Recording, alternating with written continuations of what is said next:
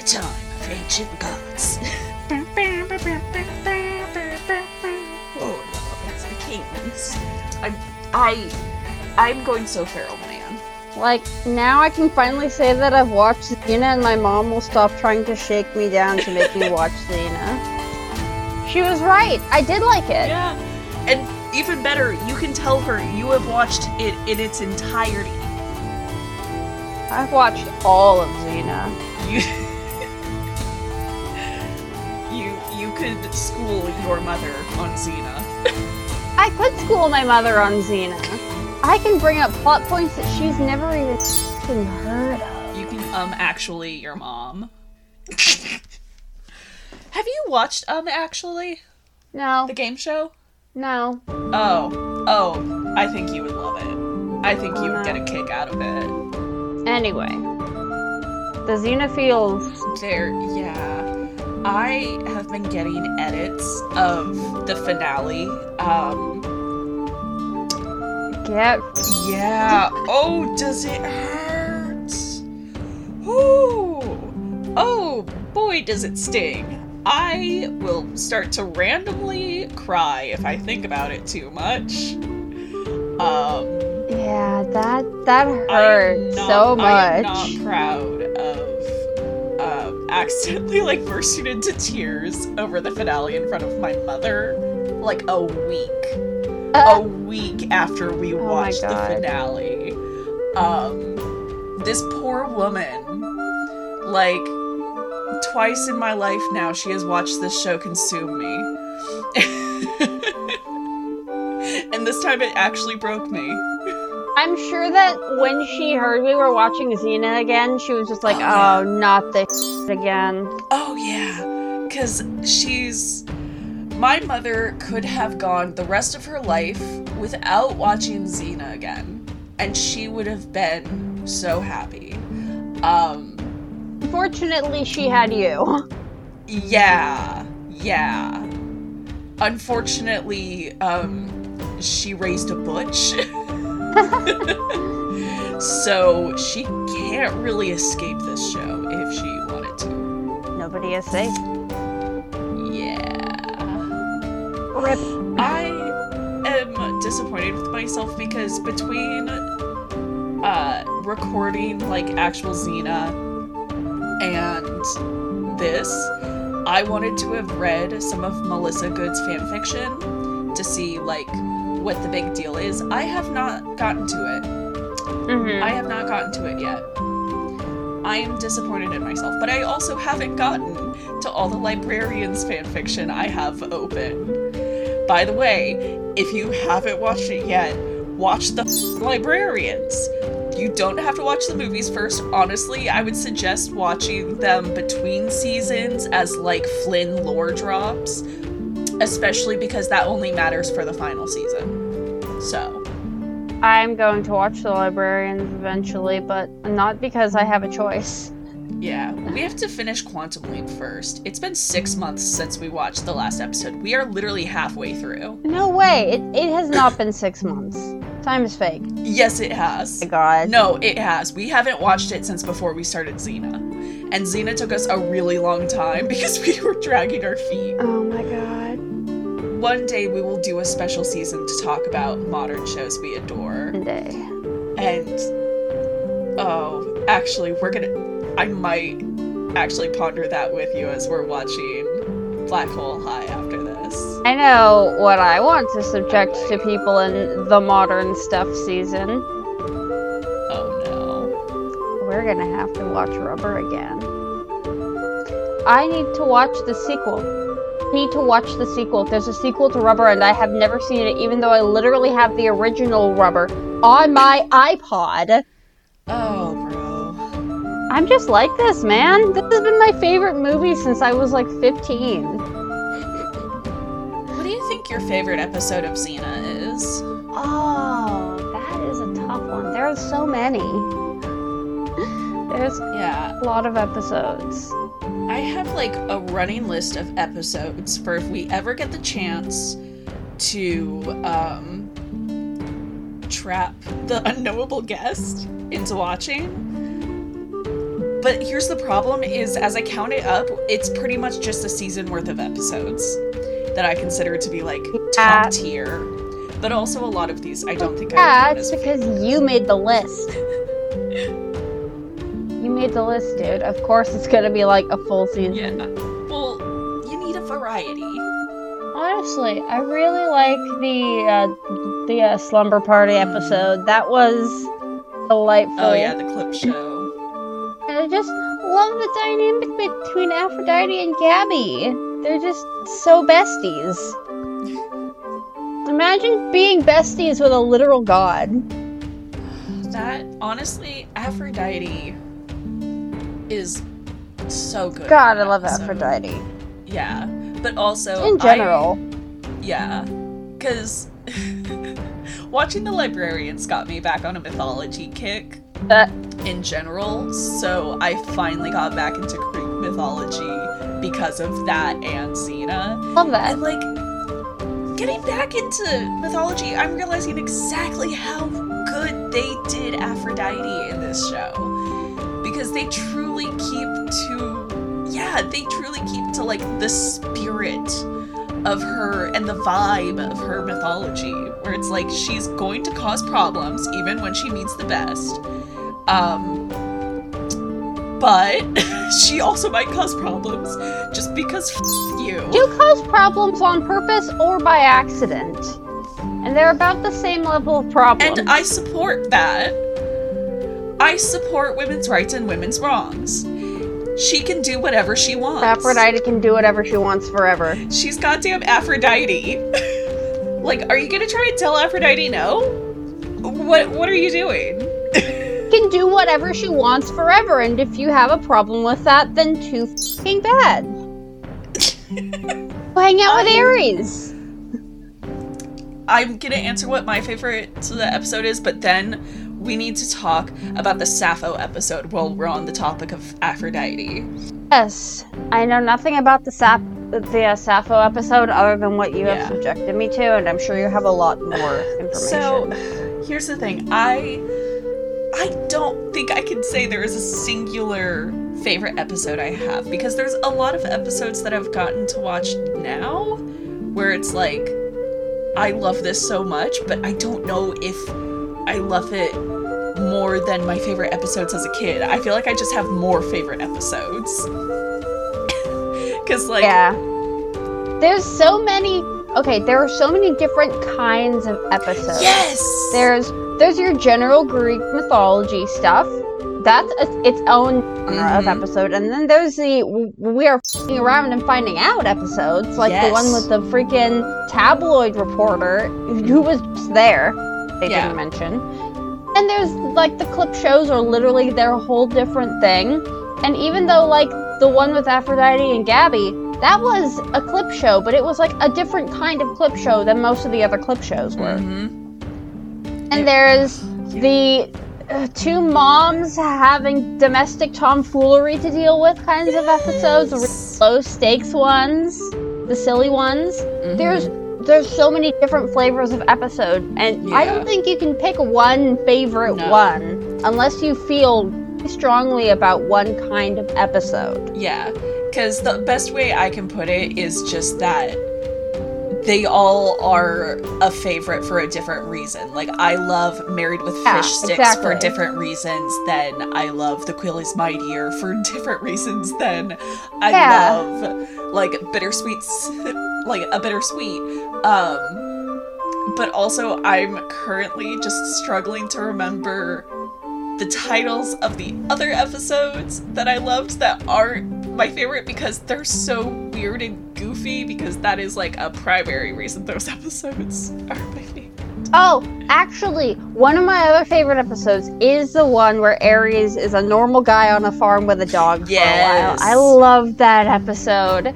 Just so let good. that make some guy. And I feel like he'd really benefit from just being some guy for a while. Oh, okay. We're gonna get onto the Sappho episode after this, but that reminded me, another reason that I keep bringing up The Librarians was to try and remember this. Since I was a child, I have always vaguely had the name Joe LaDuca in the back of my head. I could never figure out why, until we started watching Xena and his name kept popping up in the credits. I'm like, oh, that's why that name is always so familiar.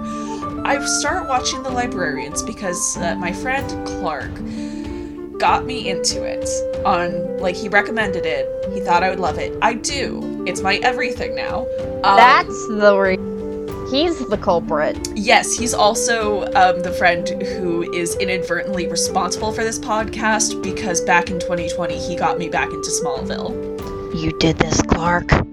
You did this. So, as I'm watching The Librarians, I see that name again of Joe LaDuca. And I finally look it up. You're just like, wait a minute. Who are you? I look it up. He's the guy who did the music on not just two shows actually, a lot of shows, a lot of stuff. I remember you telling me this. A lot of stuff I love. He has done the music for, especially stuff where the music is my favorite part. Like, he's done basically all of Evil Dead, except the first one. He did Xena, he did The Librarians, he's done Leverage, he's done a lot of the Spartacus movies. There's a lot, and it's all so good. Guy's just got talent. He really does. You need to listen to his music. It is so good. They have... I feel like I've listened to a lot of it already, I just didn't know it. Spotify has the albums for the musical episodes. You can listen to the Aries Tango. Oh, hell yeah. And you can listen to Ted Raimi doing Dancing in the Moonlight as Liberace, basically. Oh, God. Oh, yeah, from the episode that we didn't watch. And here's the fucking thing. This is now my favorite version of Dancing in the Moonlight. No joke. Like, oh my God. This is gonna end up on my Spotify Wrapped at the end of the year. Like, here, okay. If this episode goes up in time for me to, like, be able to confirm if this is in my Spotify Wrapped, I will add a bit here to update y'all on if it actually ended up in my Spotify Wrapped. If it didn't, I'm cutting this out. Nice. Joe LaDuca aside, because I just had to go on a tangent about my current music hyperfixation. So, the Sappho episode. The Sappho episode was going to be written was written. It is available to read. You can find it online. The script is out there. It was slated for February 2021, but was never shot. I have read it. I don't think I read it to the end. I am not a big fan of it, personally. Sucks, because if they'd done it right, it would have been right up your alley. But they didn't. Yeah, but it's like, it's got some weird takes on BDSM. And I don't appreciate it. Love that. And it was written by Robert Tapert, who is one of the executive producers, I believe, with Sam Raimi. Can't remember if they're the executives. Yeah. He's also Lucy Lawless's husband. Oh. And it was also written with Melissa Good. So, 2 out of 3, you know? 2 out of 3 with her. You got that. This episode also, this is the only reason I mourn this episode. This is the only reason my little butch heart bleeds that we didn't get this episode. And that is because it was going to be guest starring K.D. Lang. And I know that silence is because you don't know who she is, and that... Yep. Remember that... She's a musician. I love her. That doesn't help me much. And I'm gonna send you the photo that, like, I know recently we talked about this. Yeah, but I have the attention span of a squirrel on all of the drugs, so I do not remember. She's also responsible for this magazine shoot that if you, like, took a scan of my brain, I think this is all you would see. If you haven't seen it or you don't know what I'm talking about, look up KD Lang magazine cover. Oh. Yeah. Oh. Yeah. That would... I'm sending you another. Absolutely devastating that we didn't get to see that. Yeah. Yeah, she was gonna be in this. We've been robbed. We could have gotten Katie Lang and Xena! Anyways, basically, this episode is following Xena and Gabby because they happen to look just like Sappho and her partner, and they have to fix their relationship because Sappho's, like, got this really abusive dom thing going on.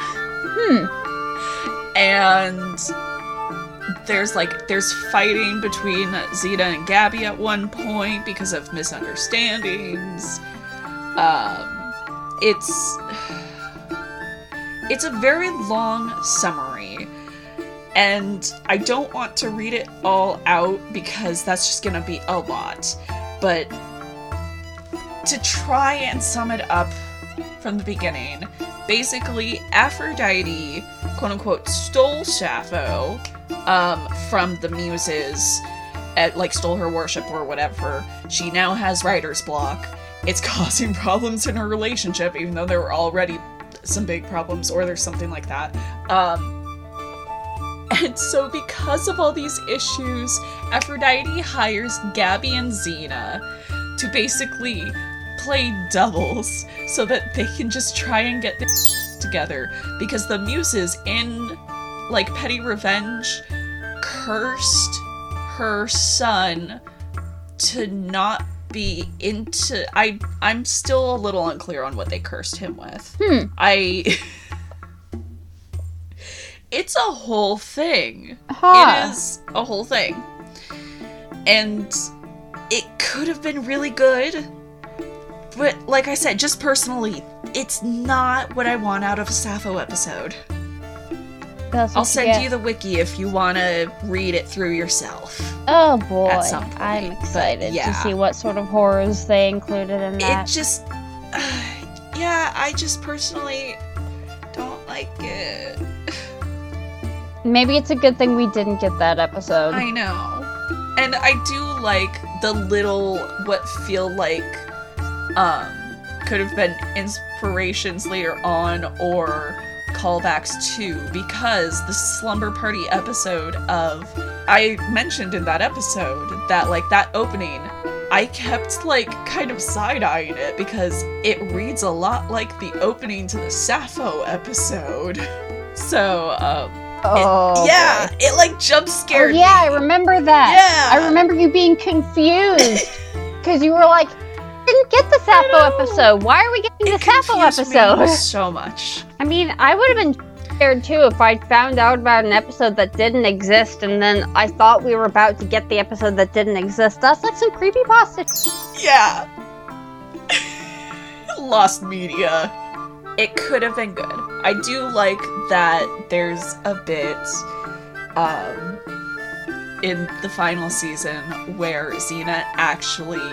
Well, first of all, they go to see Sappho, or there's a bunch of shenanigans around them trying to go see Sappho for Gabby's birthday in that last Aphrodite episode with the girl who's supposed to be sacrificed, and they try to, like, talk her out of her cult. That was such an episode.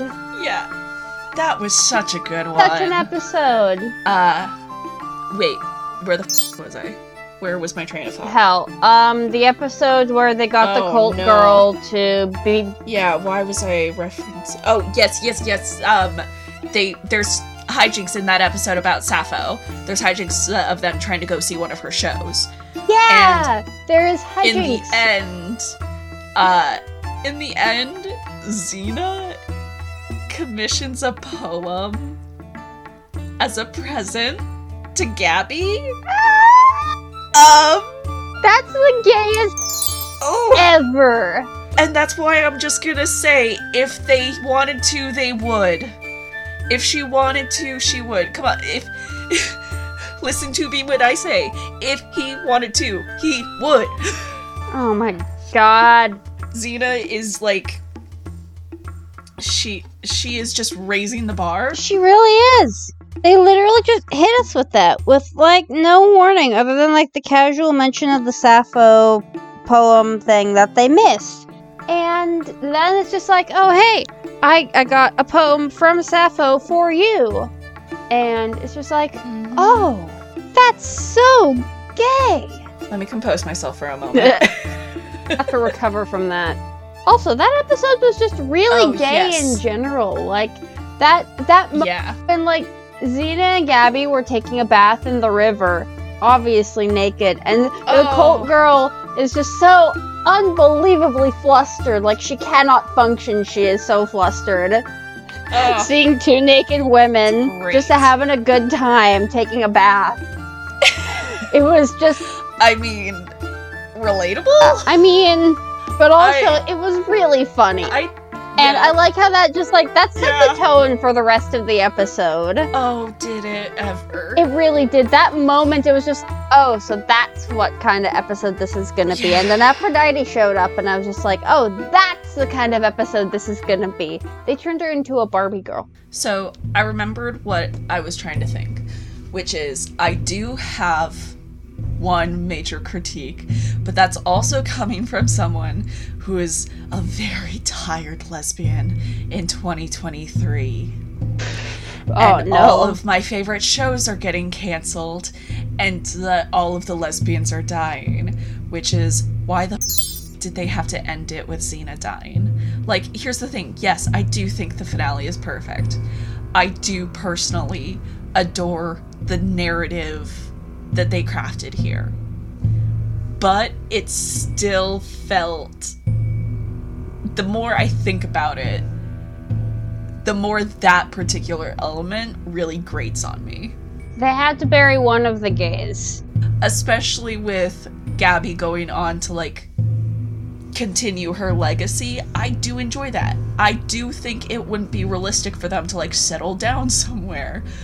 But I also just am not a big fan of ending your thing with just killing off your hero, especially when we have gotten such a ramp up of the homosexuality this season. We have gotten more explicit, like, no, they are each other's everything. Yeah, they leaned so hard into it. Like, there was so many explicit declarations of love, and not just that, in this, but explicit, like, expressions of commitment. Yeah, between women's.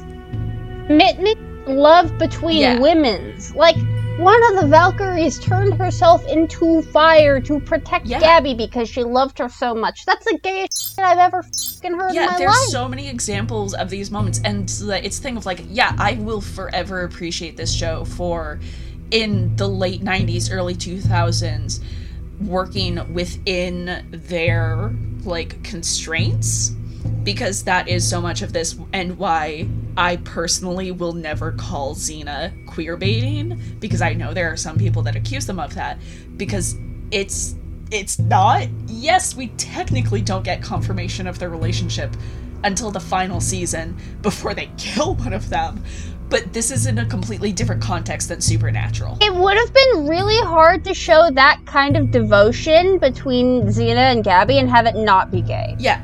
It would have been really hard. It's like, are they best friends who love each other in a friend way, or are they girlfriends? Yeah. Sometimes you can't tell. And that's the thing, is, like, not even that, but it's the fact that the time they were writing this with, there would be the phenomenon of, like, the lesbian kiss week and like that, where, like, lesbians are being explicitly used to farm views and be objectified. This is the only way they can really show lesbian romance on television, even though, yes, in the late 90s, it was getting, like, easier. It was getting easier, but that doesn't imply that it was actually easy. Yeah, because that's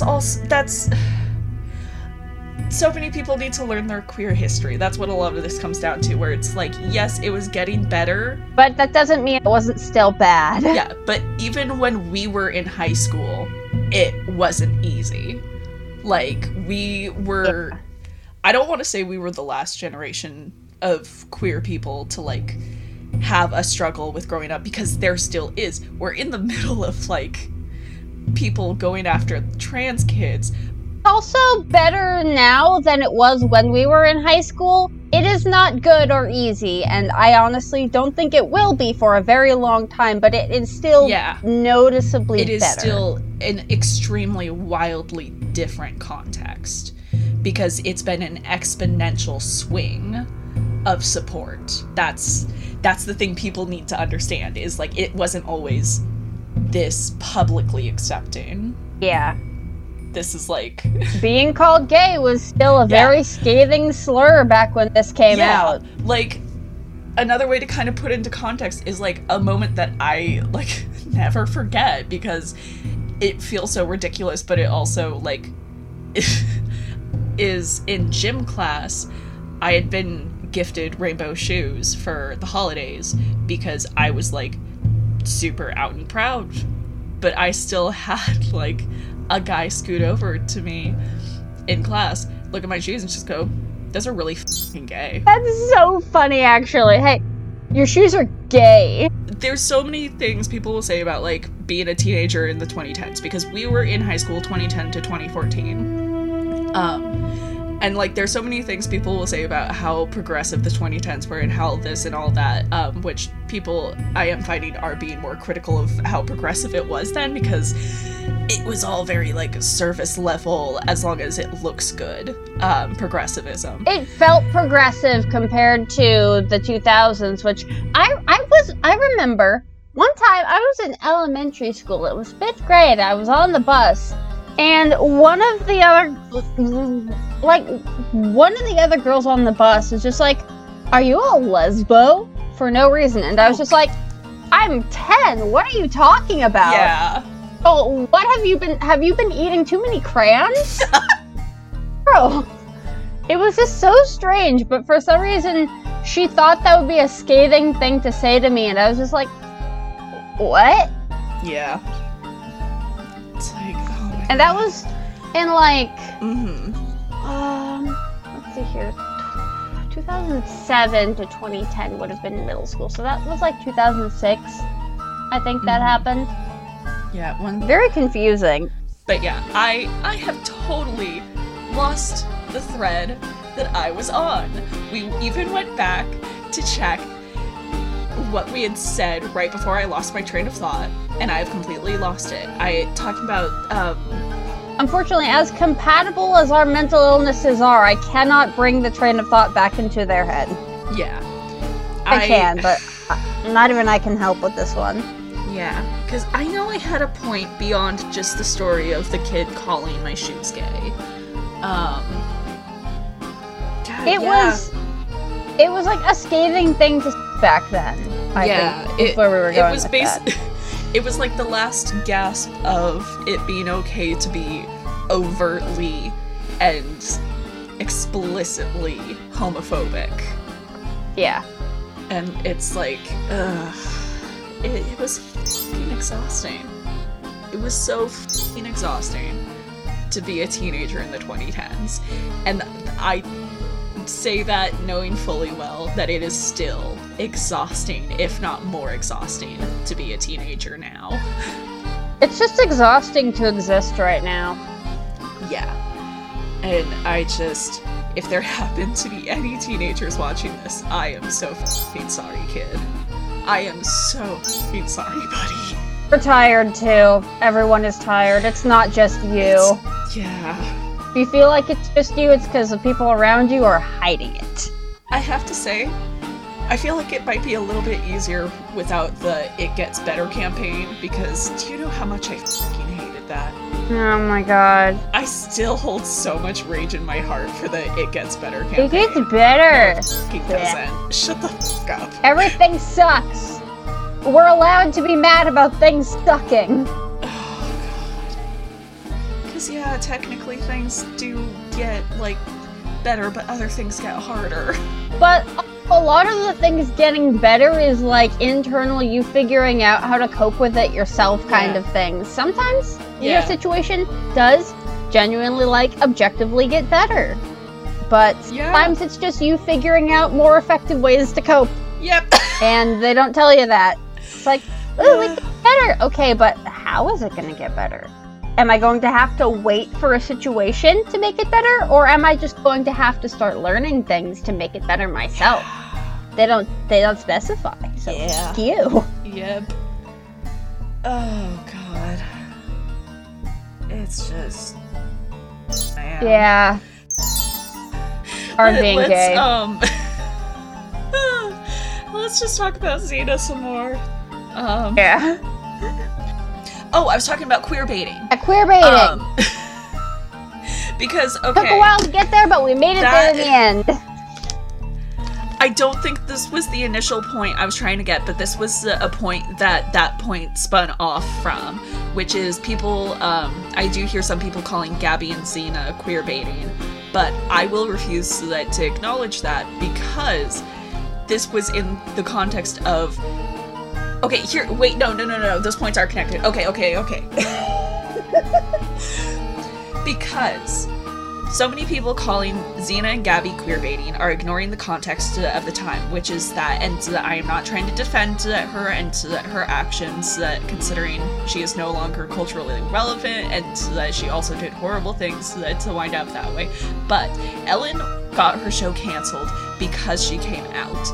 There was no one that could be really safe for, like, there were some actors who were, but in general, and still a lot of the times today, it isn't safe to be, like, out. Mm-hmm. And so it also wasn't safe to write as explicitly gay as you wanted. Of course, there are always exceptions to this. I'm not saying there is no good queer media of the time. I'm going to make a whole season dedicated to that we're going to talk about, but I'm a cheerleader and all the other good of the time. But a lot had to change for it to be consistent. And one of those things was the fact that a lot of queer coding and subtext had to be leaned into if they wanted, like, if you wanted to really do this, because not everything could be done if it was gay. And so the fact that they had to wait till the final season to make it as explicit as they did, but it was always internally understood, that is not queerbaiting. Mm-hmm. Like, okay, I need to find the writer again. But there is, like, a writer on Xena who is on record saying that every time they wrote Xena and Gabby, they were in love. It's not queerbaiting. It's not. That was mentioned. They just didn't have a choice but to be subtle about it. And it's like, especially with the inclusion of, like, Katie Lang and other amazing things they did with this show, I feel like it's sort of like how, like, going into this with only my childhood understanding, I had less of a good feeling about the queerness in this show. Now that I've seen it in its entirety, I feel a lot more positive about things that I previously had an iffy lens on, and I feel like that's the thing that everyone needs to understand with this is just get the full context. You need the full context. Anyways, let's rank the seasons. Okay, right. I was getting my notebook out. Okay, so season 1 This is when we've got, like, Xena's on the beginning of her path to redemption. Gabby is this simple village girl who's refusing to leave her alone and is constantly getting in trouble. It's amazing how far they came. Okay, some notable episodes are Ares pretending to be Xena's father, which we will come back to, in order to goad her back into, his grasps. The clip show where Gabby attends an Athenian bardic school. Oh, yeah. And, Bruce Campbell helping them find the Ark of the Covenant. Oh, yeah, that was a thing, too. That's where he came in. It also features the first of Carl Urban as he plays the eldest son of Abraham trying to kill his little brother. We also get the famous Callisto ladder fight. Yeah. Wait, so that was season 1? Yes, that was season 1. That was, I believe, her very first episode. Huh. They really introduced everybody in the season. And we just forgot. I'm pretty sure that was also Joxer's first episode. Yeah, that was Joxer's first episode. Oh yeah, I forgot about that. They introduced them both in the first episode together. Not the first episode of the show, but... So what is your ranking for 1? At least at the moment. I don't know. It's pretty high up there. It definitely set the, like, the tone and introduced all the boys. All the important boys. Honestly, like, I feel like season 1, it's at least number 2 for me. Yeah, same. At least 2 or 3. Yeah. It's like, it set the bar, but they also built off that to make better stories down the road. Oh yeah, they definitely did so much upon everything that they set up in season 1. They had a solid foundation. Season 2 is when we get to meet her son, Solon, who lives with the centaurs. Oh, yeah. This also features the sexy lesbian vampire dance circle. Oh, yeah. The triple Xena double episode that features both Princess Diana and Meg. Oh, yeah, because they introduced Princess in the first season. That was the first Xena double. Mm-hmm. And then in season 2, they added another one. And then in season 3, they added another one. And was there another one after that, or? I believe so. Yeah. This features the Xena Scrolls, the first episode in the meta plot of the world after Xena and her friends. Here comes Miss Amphipolis, which features a canonically trans beauty queen. Oh yeah, that was a good episode. What are some other iconic? We get the first Gabby and Xena kiss in this season. This is when Xena dies and possesses Bruce Campbell, and he facilitates the first lesbian kiss of this show. At least as far as I can remember, it was the first lesbian kiss. Straight enough for season 2 that it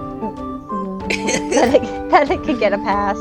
I believe this is also where we get the first Aphrodite episode, in which she's trying to break up a marriage because the two cities uniting would result in one of her temples being torn down. Mm-hmm. The end also includes the final episode of this season also includes Carl Urban returning as Cupid. Yeah, it's a shame that they didn't have that much more of Cupid. He came back as like this season, but then we never saw him again, right?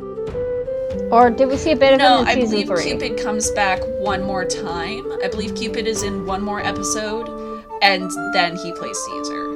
This one is hard, because I was gonna say this one would go lower than season 1, but then looking back at the episodes and thinking about it, I'm realizing I just feel like this season starts off rocky, but after that it has some solid episodes, and I might say that this one goes above season 1 for me. I don't know. I mean, it did have some pretty good episodes, but I feel like it isn't so much, like, iconic as like the first season, and like they do have some good episodes in this season, but they have really good episodes in every season. And I think that there were fewer memorable ones in this season in particular. Fair enough. Season 3 features the Time Loop Cupid episode. Gabby becoming pregnant with Hope. Oh. The introduction of the Qin dynasty and Joxer's assassin brother.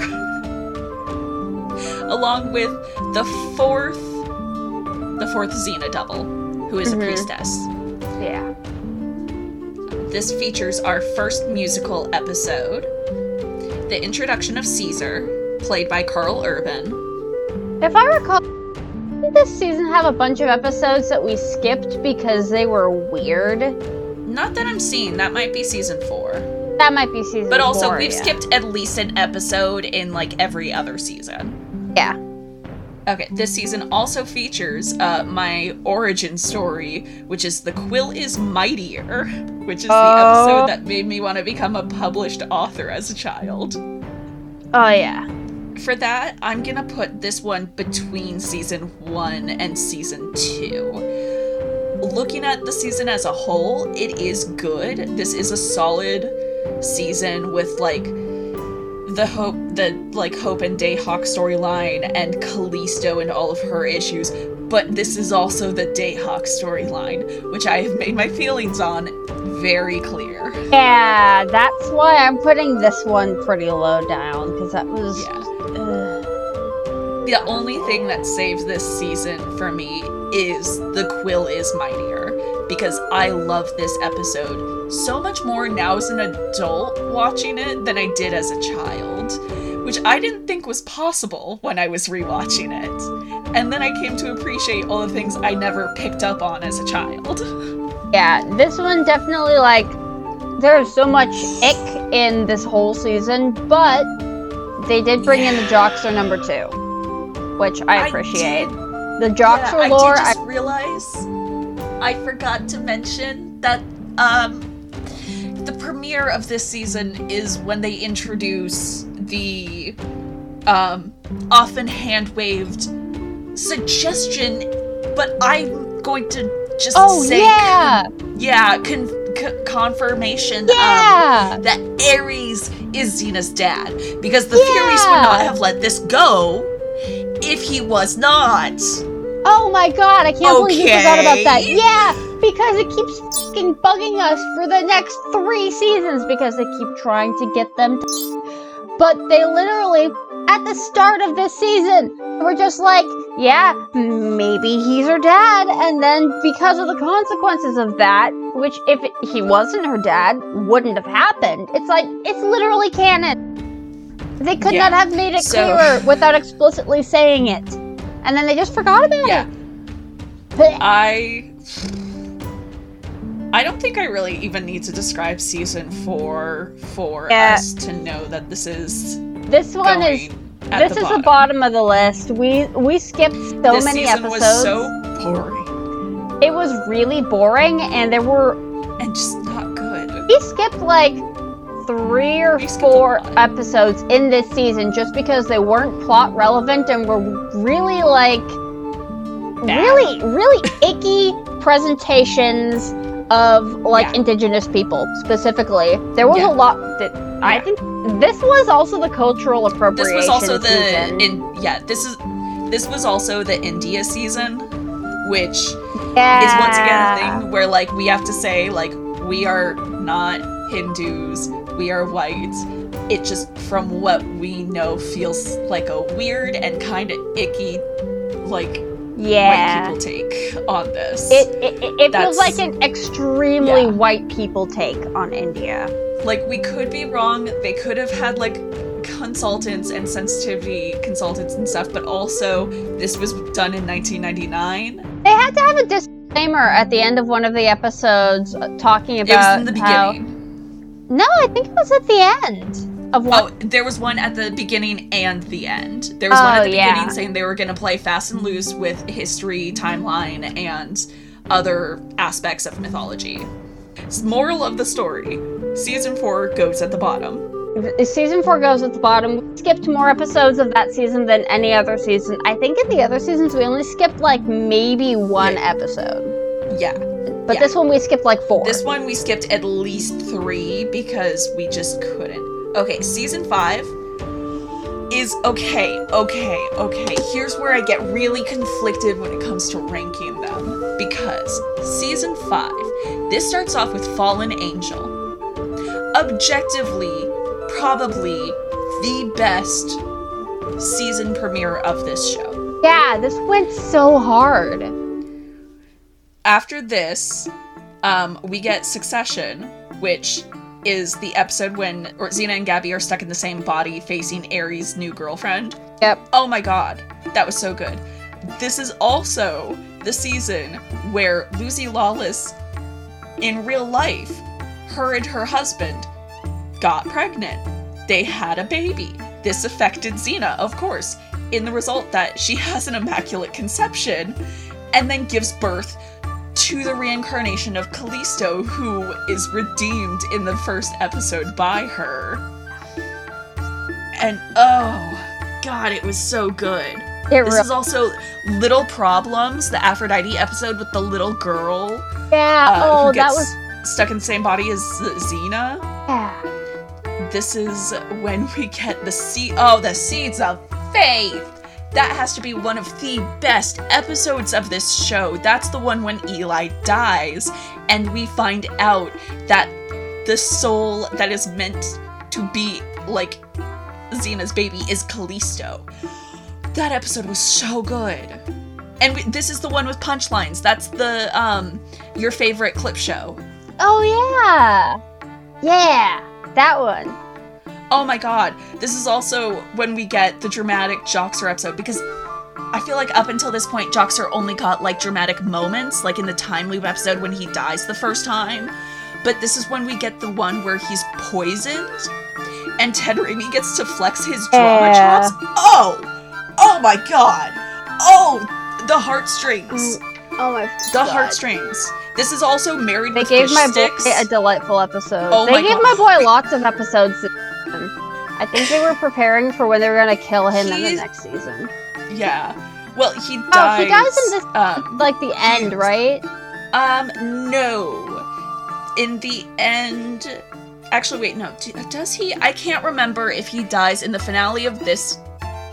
Yes, he does. Yes, he does. He dies at the end of the season. If I'm remembering everything correctly. This also has the Selma Blair, time travel episode? Oh my god! There is so much. There is so much about this season that, like, and then, of course, we get Livia. Oh, we get the Twilight of the Gods. Oh, yeah, they killed all the gods in, like, the back half of the season. I can't. And, okay, we'll talk about how this is probably the best season of the show in a sec, but remember the Matthew Lillard-looking guy in that finale? With the blonde hair. That was like being a little gremlin. I have started watching Young Hercules, which is a spin-off of the Xena franchise. It's starring a young Ryan Gosling as Hercules. Oh my god.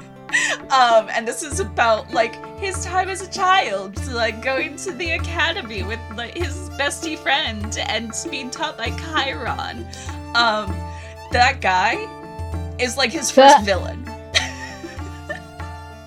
Ares enlists him to basically get Hercules to off himself in some stupid way, because he, like, sent him to go get a cup of Hera's, and I literally haven't watched the next episode yet. I'm probably going to, because it's extremely short, and it's a really delightful show.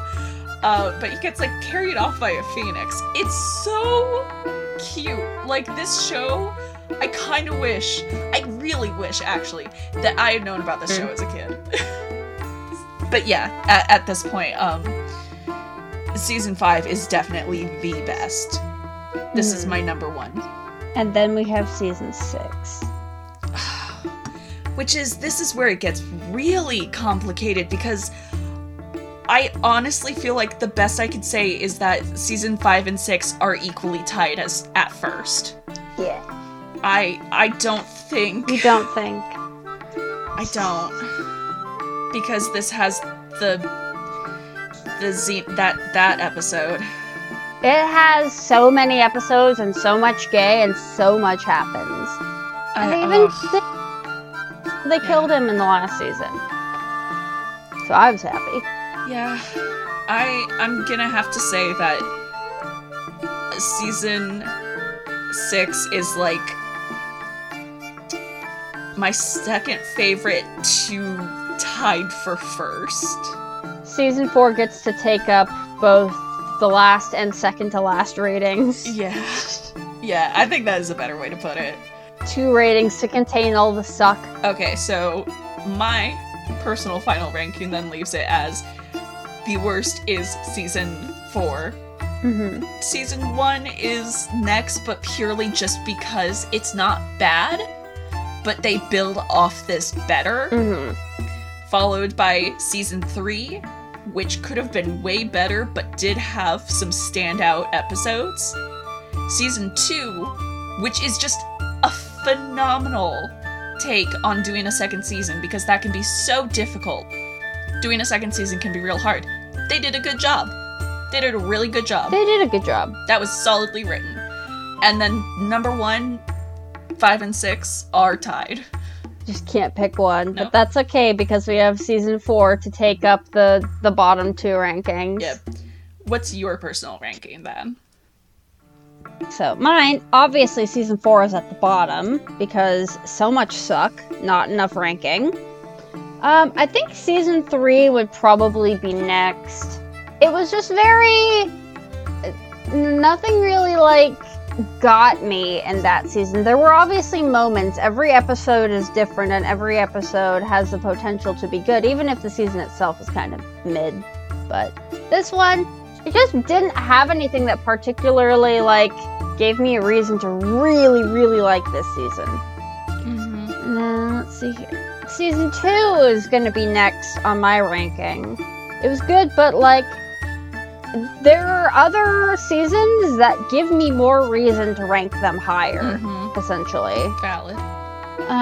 My next one is going to be season 5. That one gets number 3, because there was a lot of stuff going on in there. They tied up a lot of loose ends, and it also contained a lot of plot that was fun. The whole, like, the Twilight of the Gods plot line was really just chef's kiss. Also, that season, like, it hung on to the Greek mythology more from, like, the first season, which is what really got me into, like, the whole vibe. It hung on to the Greek mythology plots a lot better than other seasons have. Yeah. That is a flaw I have with some seasons. Yeah, the seasons that ranked lower were usually the ones that didn't hang on to the Greek mythology, and they wandered off into, like, other places.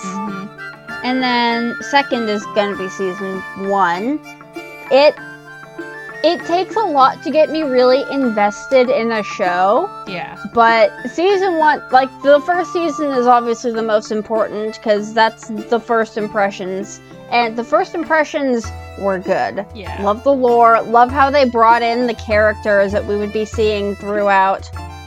Speaking of, what season did they bring in Alti? Was that season... That would have been... Was that season 3 or 4? I can't remember. It was somewhere right in the middle. They just kind of popped her in there after they had introduced a bunch of important characters already. And then they treated her like she had been in there for the same amount of time as all the other important big bads. That's because she was introduced as a facet of her backstory, which every part of Xena's backstory is introduced as if what it should have already been known. She was introduced in Adventures in the Sin Trade, which was... Sounds like it would have been in season 4. Season 4, episode 2. She was introduced in the 2-parter season premiere. Oh, yeah, I was right. Yeah, she just kind of showed up. Yeah. Which, Halfway shame through. that the season... Yeah, it's a shame that the season that introduced Cigarette Mom is the one that sucked the most. Yeah. Anyways. But, yeah, season 1, it successfully set my expectations for what the show was going to be, and introduced the characters, introduced the vibes, all that good stuff, in a way that actually got me invested, which is a challenge to get me invested in. Yeah. Especially shows with 6 seasons. And then, top of the list, season 6. Absolutely phenomenal way to end a show. A lot of gay. Mm-hmm. They pulled out all the stops because they knew they could get away with it. And boy, did they. It was so good. Yeah. Because I think that's the primary thing about it, is, like, it's a great case study in having fun with writing. Because it feels so silly in a way that I don't feel like shows let themselves be even comedies. Like, there's a level of excitement and experimentation that I respect the out of. They, like, with the entire show, they managed to keep a really good pacing for plot development and stuff, but they also made the time for episodes where they just get a little silly with it. Mm-hmm. Because that's also the thing that you have to remember with big, large-scale shows like this, and in their cultural context, compared to, like, a modern-day, like, Stranger Things, let's say. Not everything was known. Not everything was planned. Mm-hmm. If you've seen Deep Space Nine, you know a great example of what I'm trying to say. I won't say it here, though, because that's a spoiler for a show we're going to watch eventually. Okay. But it shows how good of, like, a writing team you can have when things feel like they were thought of ahead of time. Where, like, you can go back, and if you're, like, really paying attention, you can feel like, oh, this is coming. Because there was, in fact, a point where I remember saying, wow, there's been a lot of, like, babies and, like, little things about domesticity and motherhood in this storyline. They must be, or, like, in this plot season, they must be, like, trying to foreshadow Eve. Only to then discover, no one knew that was coming. Because... Surprise! Lucy Lawless got pregnant. And, like, I think that is a sign of a really good writing staff, is being able to write things that believably feel planned ahead of time. Because, yeah, things like the Twilight of the Gods were, but the context in which they did it, and the overarching context of how they did these things. Yeah. And that's also a thing that, like, I so love, is that so many of these things are running stories within their greater context. There's the meta plot about what the future holds in this world. There are so many B and C plots running. There's everything with, was it Epiphany? Who had the baby with the centaur?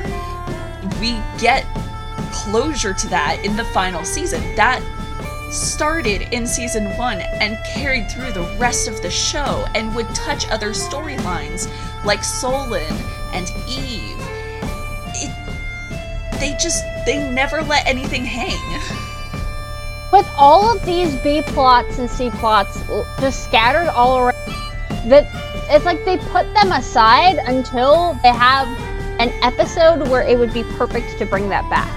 But it's not cluttered because it's like they're all happening all over the place, so when they're not relevant, they can just keep them aside.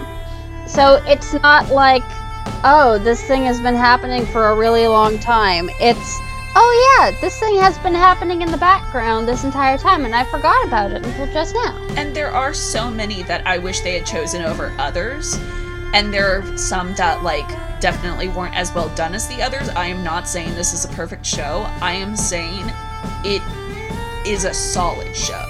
Oh yeah. It is carefully crafted in a way that is not only, like, impressive, but I respect for the fun of it. That is, like, the one thing that I feel like I keep saying is it's just fun in a way that I don't find as many shows being. They don't take the time to be fun. And that's the thing, is like, there's a certain playfulness that I feel like you only see in like sitcoms. That's the thing about it. Is like, this is a quote-unquote serious historical franchise. I say that so loosely. But it does have the sitcom sillies every now and then. Yeah, it's primarily sillies, at least to start. But that's the thing about it, is that I don't feel like there is many, I guess you could say, unrestrained? Yeah. Yeah, I definitely get that. Yeah, unrestrained shows where, like, it truly did let itself go everywhere and anywhere. And I feel like it did it in a way that you only see in a sitcom. And the more I think about it, that's what I really think it is. And I find that so interesting. I think the fact that it invokes the idea of a sitcom, they have the same kind of as a sitcom, is why we don't see that much kind of like this in other media, because it's like, oh, this is a serious show, we can't have sitcom tomfoolery happening here. Why would we do that? When, if you do it right, sitcom tomfoolery can enhance the seriousness of the serious parts of the show, and also give you padding to extend a season, fill things out, have a little bit of a breather, some comic relief in a serious show, which so much of this was very, very serious. But we also had episodes where, like the mermaid episode, that one, they didn't need to do that, but they did, and we appreciate it, because it's just like, why is this? Who knows? They're just having a good time. We need a good time every now and then. I'm realizing all of this is also why I love the Librarians. Not to bring it back up, I'm sorry, but genuinely, if you like this show, check out the Librarians. I feel like we're doing the worst AMA on Reddit, except it's the Librarians. Anyways,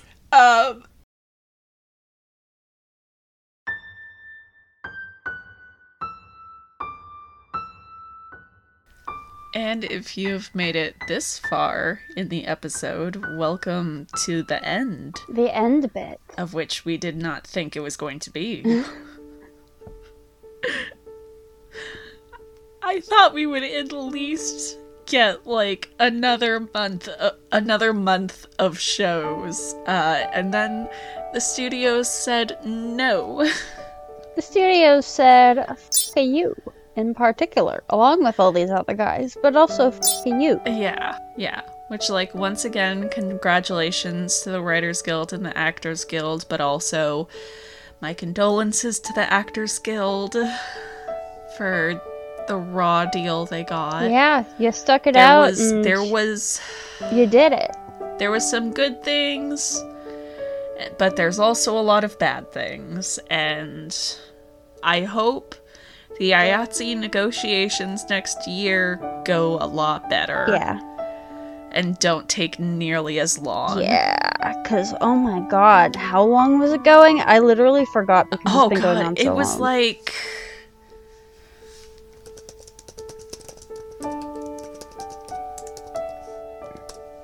The WGA strike began May 2nd and ended September 27th. Oh my god. The SAG strike, on the other hand, began in July and ended in November. Yeah. So, good luck to IATSE. I believe it's IATSE that has negotiations next year. I believe in them. All of that aside, we did have a very good first season, and this was a lot of fun. I am so happy you agreed to this. I'm having the time of my life, dude. I truly cannot put into words how much fun this has been. It really has been. You have subjected me to so many brainworms. It's insane. And as we close out our first season watching old fantasy shows, next season we begin anew watching sci-fi. Sweet, sweet sci-fi. I have never been very invested in sci-fi except for those few moments where I was really invested in sci-fi. I am incredibly picky with sci-fi. Yeah. And what shows we have watched so far, and what ones we will, are like, we really aren't venturing out of my sci-fi comfort zone this season. Maybe in the future we will give other sci-fi a try, but I am like physically repulsed by hard sci-fi. That sounds so dramatic, and I don't want that to sound judgmental, because I respect the fuck out of it. I just can't tolerate it. My attention span's not there. In theory, it's fun, but in practice, it's bleh. I am a pulp sci-fi fanatic through and through. We have our sci-fi genres, and most sci-fi doesn't fall into the sci-fi genres we watch. The one exception to that is going to be our first show, Black Hole High. Oh, surprise, it goes hard. It goes so hard. And, it's one of the best shows I have ever watched. This is my third time watching it, and it still holds up. It's great. It really is. Much respect. This show made me like science as a kid, without feeling preachy and educational. Yeah, this is the kind of science show that I would have been obsessed with as a kid, because most of them feel like the kind of stuff that a teacher would put on. The kind of stuff that doesn't have, like, substance to it. It's just the education. They fit the education in with so much substance. Oh my god. Yeah. This is... The way that I've always had the different sci-fi genres explained to me is soft sci-fi is someone who wants to tell a story with science elements.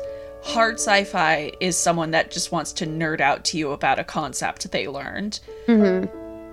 This genuinely feels like they found a way to do both. Yeah. Like, there is a concept they want to nerd out about, and they do that in the sequel series, but they set up the story to get you invested in the concept. Mm-hmm.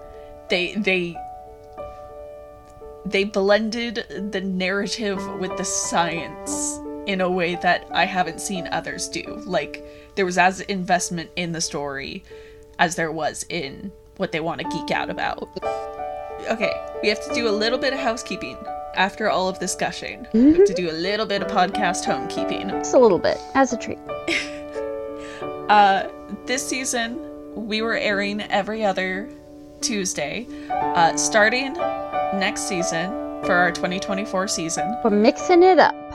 we will be airing every other Thursday, beginning on January 25th.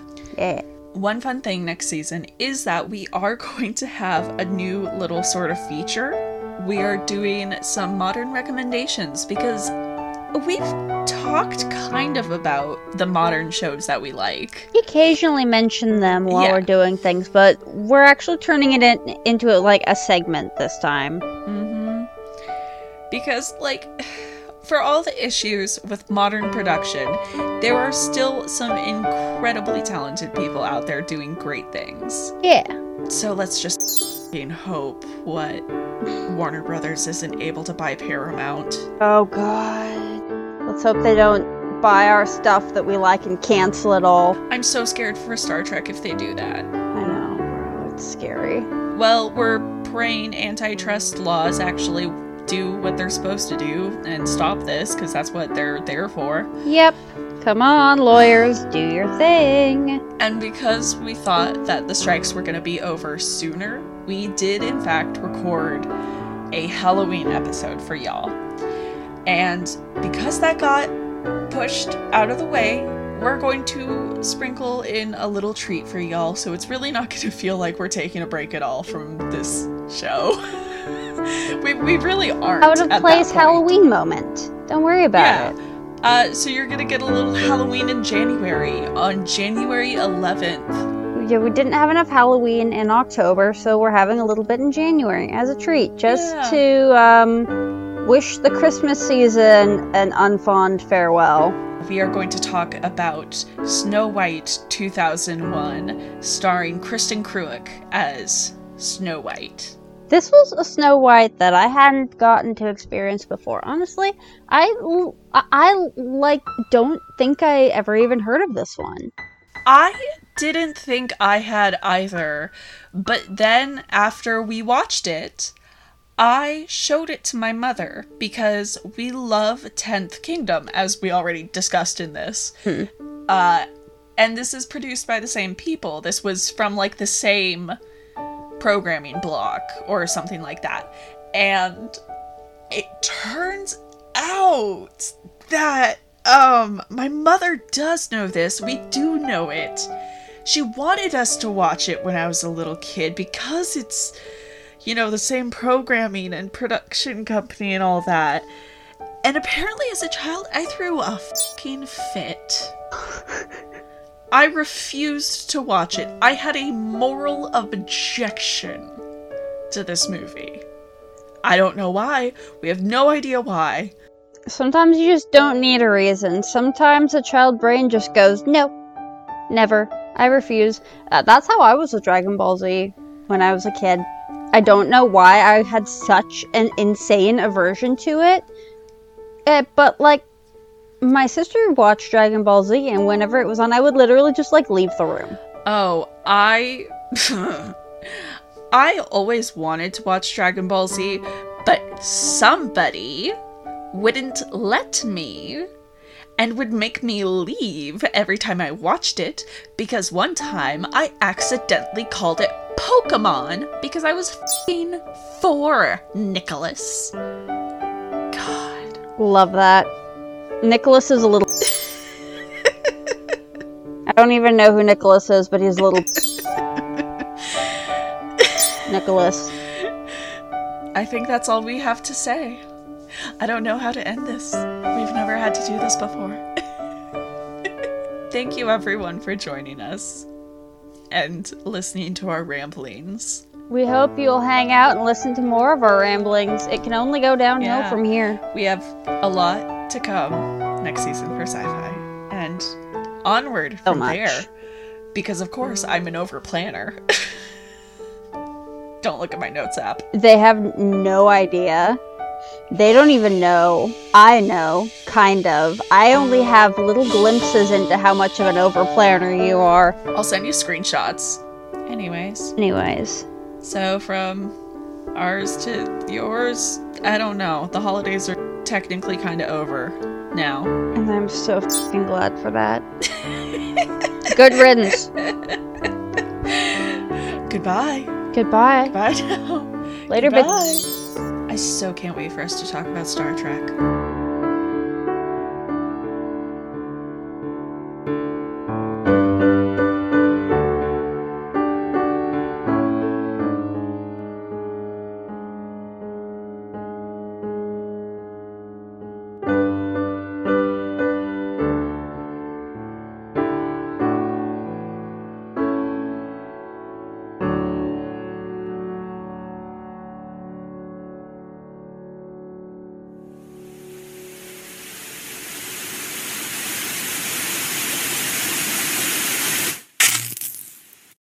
Thank you for listening to You Got to Know. Be sure to share with your friends and family. Music by Kevin MacLeod.